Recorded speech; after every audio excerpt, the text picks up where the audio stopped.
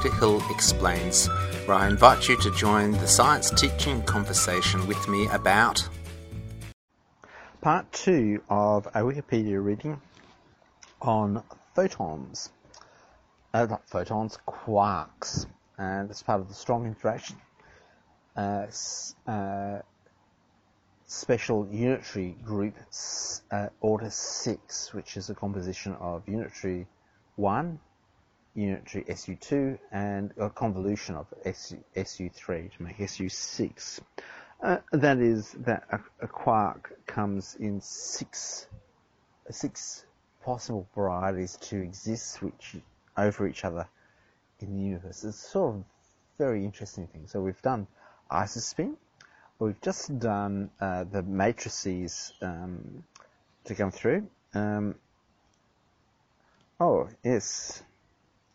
There's a picture here showing the gluons and the quarks and stuff like that. I just have a look at it. I just thought there are different matrices of the strength of going from one to the other, from one generation to the other, and the matrices with stuff. So an up goes easily to a down, but a top to a bottom quite easily, but less to a strange, and less from a strange to an up. So strange was strange because it had an unusually strong lifetime, and so exactly what causes the different generations is hard to know, and why there are six quarks, why there's got to be six generations, 3 generations on.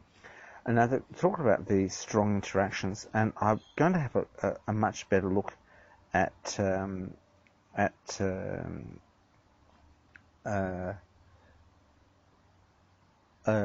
what's happening with the gluons. It's pretty amazing. I just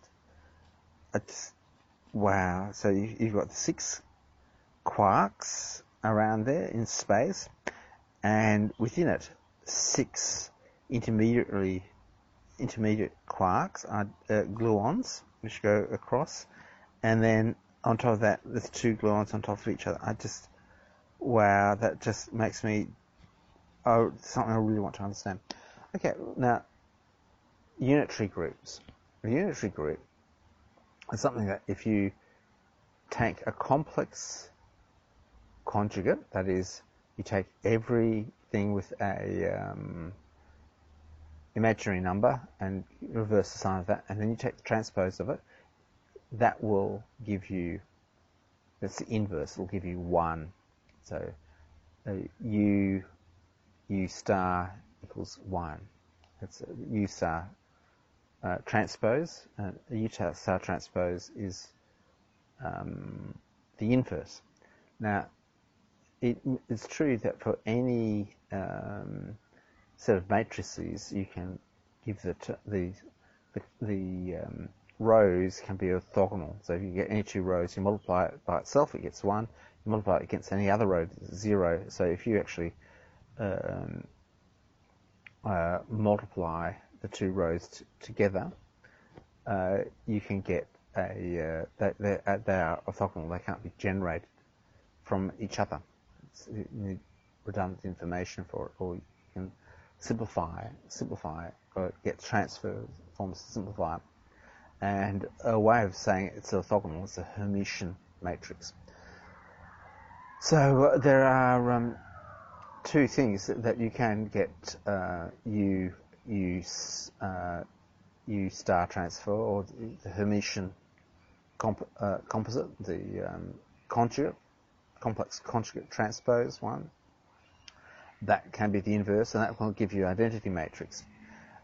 But for all matrices which are independent, so each one of those matrices, there can only be a certain number of those matrices available in a space. So in 2 space, there's 4 matrices available. In 3 by 3, there are 9 matrices, independent matrices, solutions, which are so they're fundamental ones. However, one of those solutions doesn't have if you find the determinant of it, it doesn't give you the real number of absolute 1. One of them is a complex number. This is across. So special unitary matrices groups are a group of matrix transformations defined by those matrices, excluding the one which is a complex one. So an example of a complex matrix which would be Hermitian and its complex transpose would be B1 would be I0, 0, I. Now the complex conjugate of that is just minus I0, 0, minus I, and then multiplying those together you get I times minus 1. That will give you 1, but the determinant, that will give you an identity matrix, but the determinant of that is I'm just trying to think. It is minus 1, it's not 1, because you've got... now the determinant is A times D plus B times C times D. Now I've got to really refresh my mind on determinants and how that works.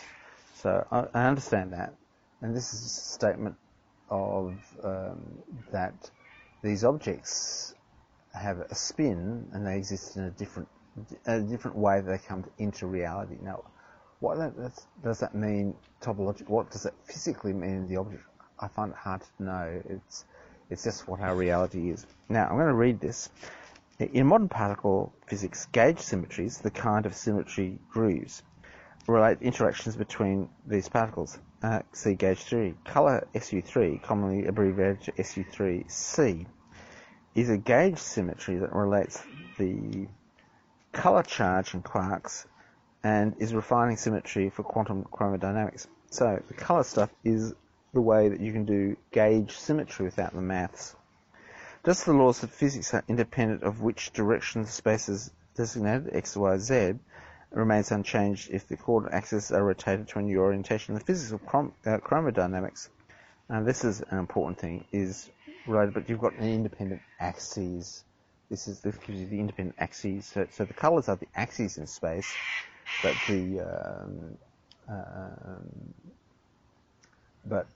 the possible interactions, there are 8, 9 minus 1 gluons. The physics of chromodynamics is independent of the directions in the 3 dimensions of colour space identified: red, blue, red, and green, SU3C. So I think SU3 is the same as SU3C is used in colour terminology. Corresponds to rotations in colour space, which, mathematically speaking, is a complex space. It is. For every quark flavour, there are subtypes FB, FG, FR corresponding to the quark colours, form a triplet, a 3-component quantum field that transforms under the fundamental representation of SU3. So a gluon will transform one quark triplet to another quark triplet, but that quark triplet will still be RBG, or it will be moving around. Now there's 8 transformations. It's interesting how that works. The requirement that SU3C should be local, that is, transformations be allowed to vary with space and time, determines the properties of the strong interaction. In particular, it implies the existence of 8 gluon types, like that's force carriers, which are the 8 independent matrices which you can make up from it. I just find it just a little bit hard to comprehend it. Okay, masses. 2 terms are used to refer to the quark mass. Current quark mass refers to the mass of the quark by itself, while constituent quark mass refers to the current mass plus the mass of the gluon particle field surrounding the quark. So, that's interesting. These masses have very different values. Most of the hadron's mass comes from the gluons that bind the constituent quarks together, rather than the quarks themselves. So it's equals mc squared, and the quarks themselves can... a gluon goes to a Feynman quark-antiquark pair at a certain branching ratio, therefore has a mass inside the body. While gluons are inherently massless, they possess energy, more specifically quantum chromodynamics binding energy QCBE, and it's this that contributes greatly to the overall mass of the hadrons, mass in special relativity.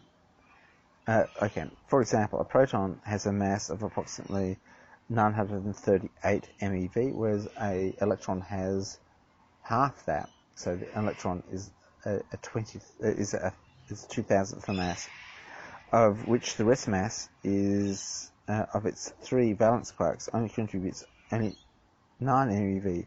Much of the remainder can be attributed to the field energy of the gluons. The chiral symmetry breaking. See chiral symmetry breaking. I don't know what that means.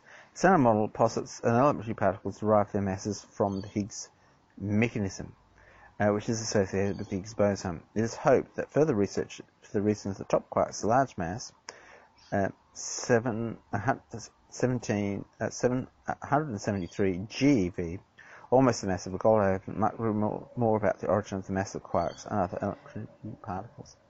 Perhaps that's pretty amazing. So you've got the current mass. The current mass of all 6 flavors in comparison as balls of proportional volumes. Proton grey, electron red are shown in the bottom left-hand corner. So I can't see where the I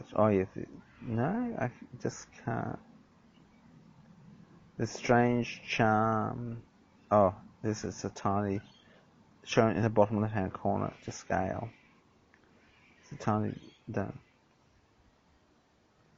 Wow, I don't quite get that.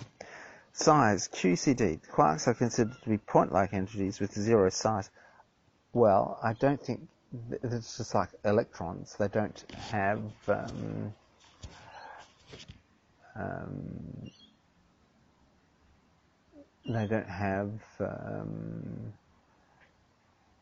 full they don't have physical properties.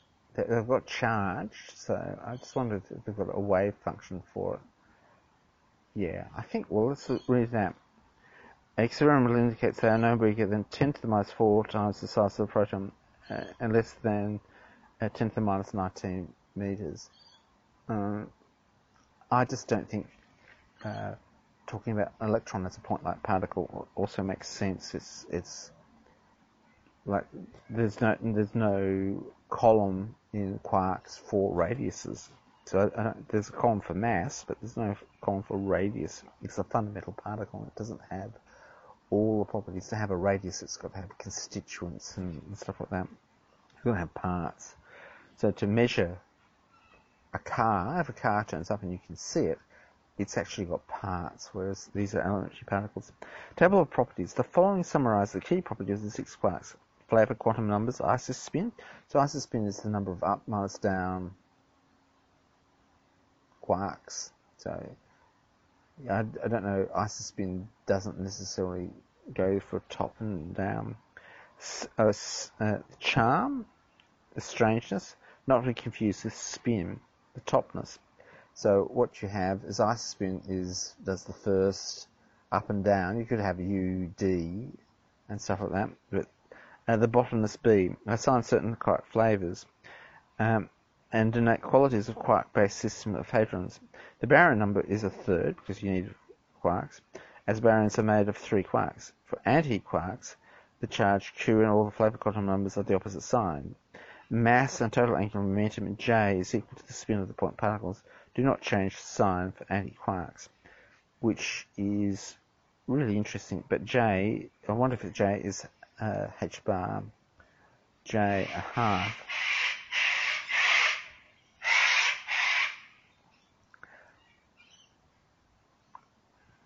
J is a vector, half. So a J has got units, whereas mass is MeV. I wonder if J has got units for, should have H bar on 2. See, they've got the electric field E. I think J is angular momentum. It's got to be in units, so they haven't got it here. So they've got up, down, charm, strange, top, bottom. You've got beauty and, truth and beauty. T for top, B for beauty, or top and bottom. And they've got the mass coming up. Okay, so these have got incredibly small MeV. So a proton has, a down has got about twice as much. So that's the extra down is the extra weight of a neutron going in there. And obviously up and down have got no charm or strange or topness or bottomness. And that just indicates it here. It's interesting here that the S for strangeness is -1. Blimey. I don't understand that. I3 again is just bizarre. It's just the I3 is a component of it. Pushing there, and so this would be what disturbs me is that they've got C, S, T, and B can be positive and negative, so that implies their projections. It doesn't tell you a lot. Interacting quarks. As described by quantum chromodynamics, the strong interaction between quarks is mediated by gluons, massless vector gauge bosons. Each gluon carries one colored charge and one anti-colored charge.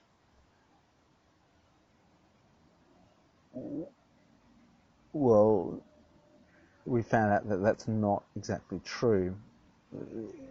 It's equivalent to that, but the actual gluon is far more complex than that. In a standard framework, the particle interaction part, or more general formulation known as perturbation theory, gluons are constantly exchanged between quarks through a virtual emission and absorption process. Well, yeah, I think virtual means it's a mathematical device they go through. When a gluon is transferred between quarks, the color change occurs in both. For example, a red quark emits a red anti-green gluon, it becomes green, and if the green quark absorbs the red anti-blue gluon, it becomes red. Therefore, each quark's color is constantly changes, and the strong interaction is preserved.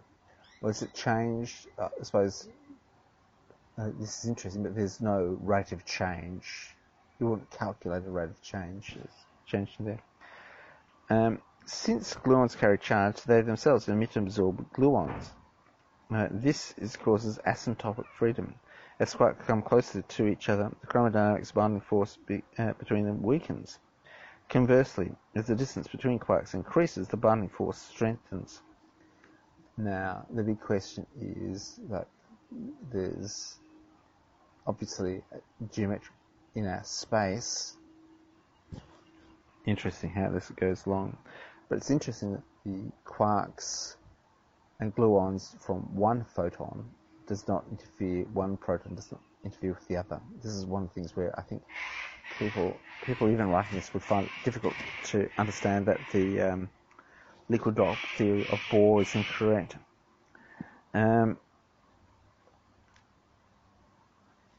Above a certain energy, pairs of quarks and antiquarks are created. These pairs bind with the quarks being separated, causing new hadrons to form. This phenomenon is known as color confinement. New hadrons, but the hadrons would be a proton, antiproton, a meson, which is a quark, antiquark. As known, color confinement appears, quarks don't appear in isolation. The process of hadronization occurs before quarks form in high energy collisions are able to interact in any other way. The only exception is the top quark, which may decay before it hadronizes. Well, there you go. I imagine I've got these Ross River mosquitoes coming. Sea quarks, SEA quarks. And this contains valence quarks. So these are the quarks that you name. They contribute to the quantum numbers. Virtual quarks, Q, anti-Q, are known as C quarks. Wow. Valence quarks are C quarks. C quarks form when the gluons of the hadron color field splits. This process also works in reverse in the annihilation of two C quarks. So this is another way of equals mass, stuff like that. So that's page 9. Okay, going on to page 10.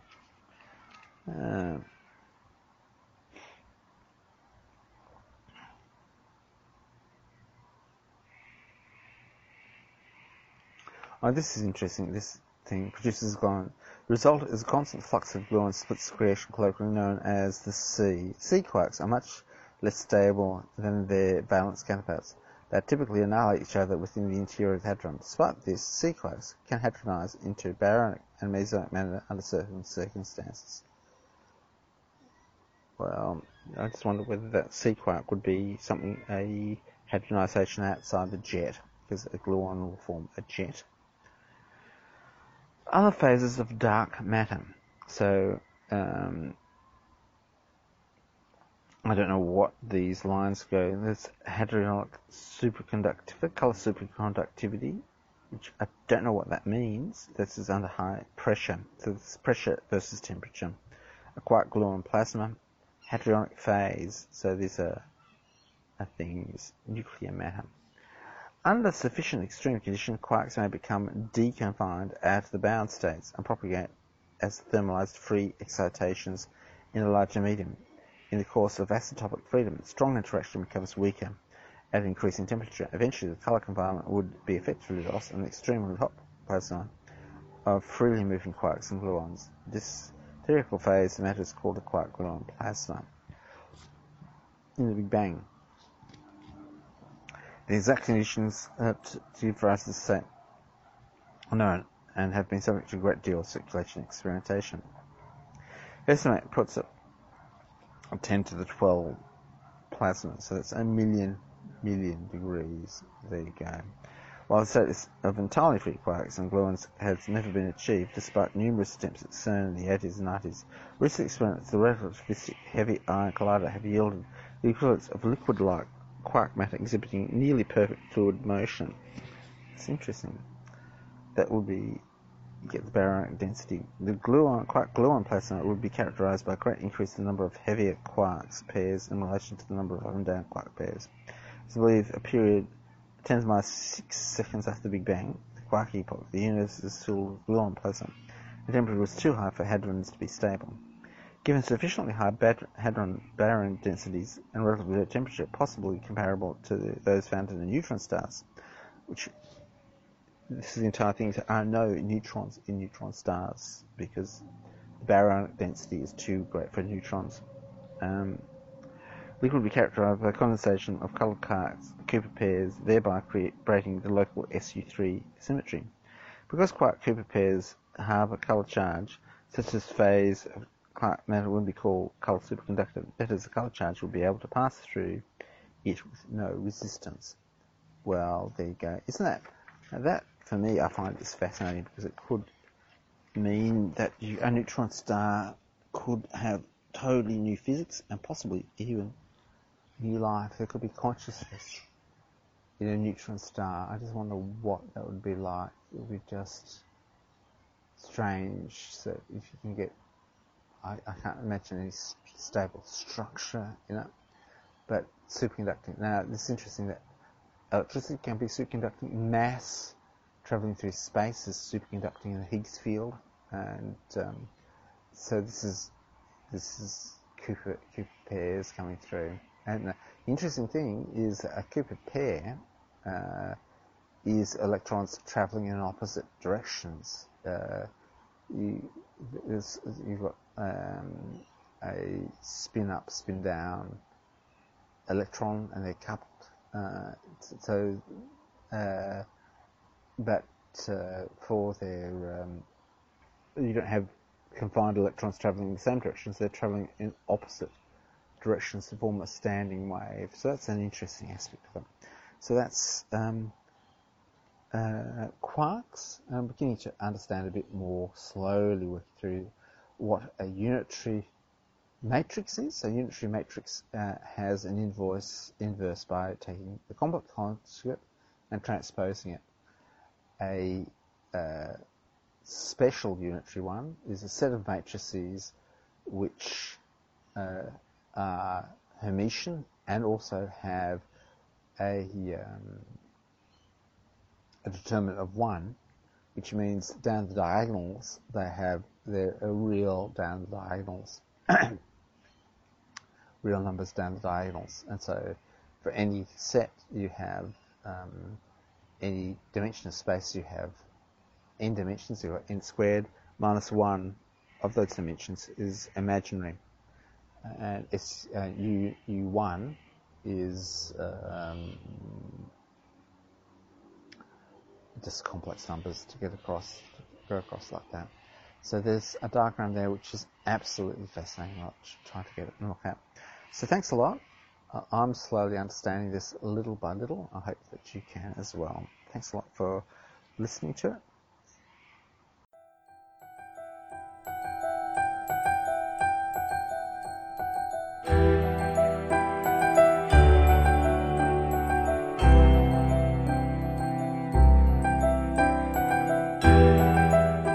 Another podcast, another story comes to a close.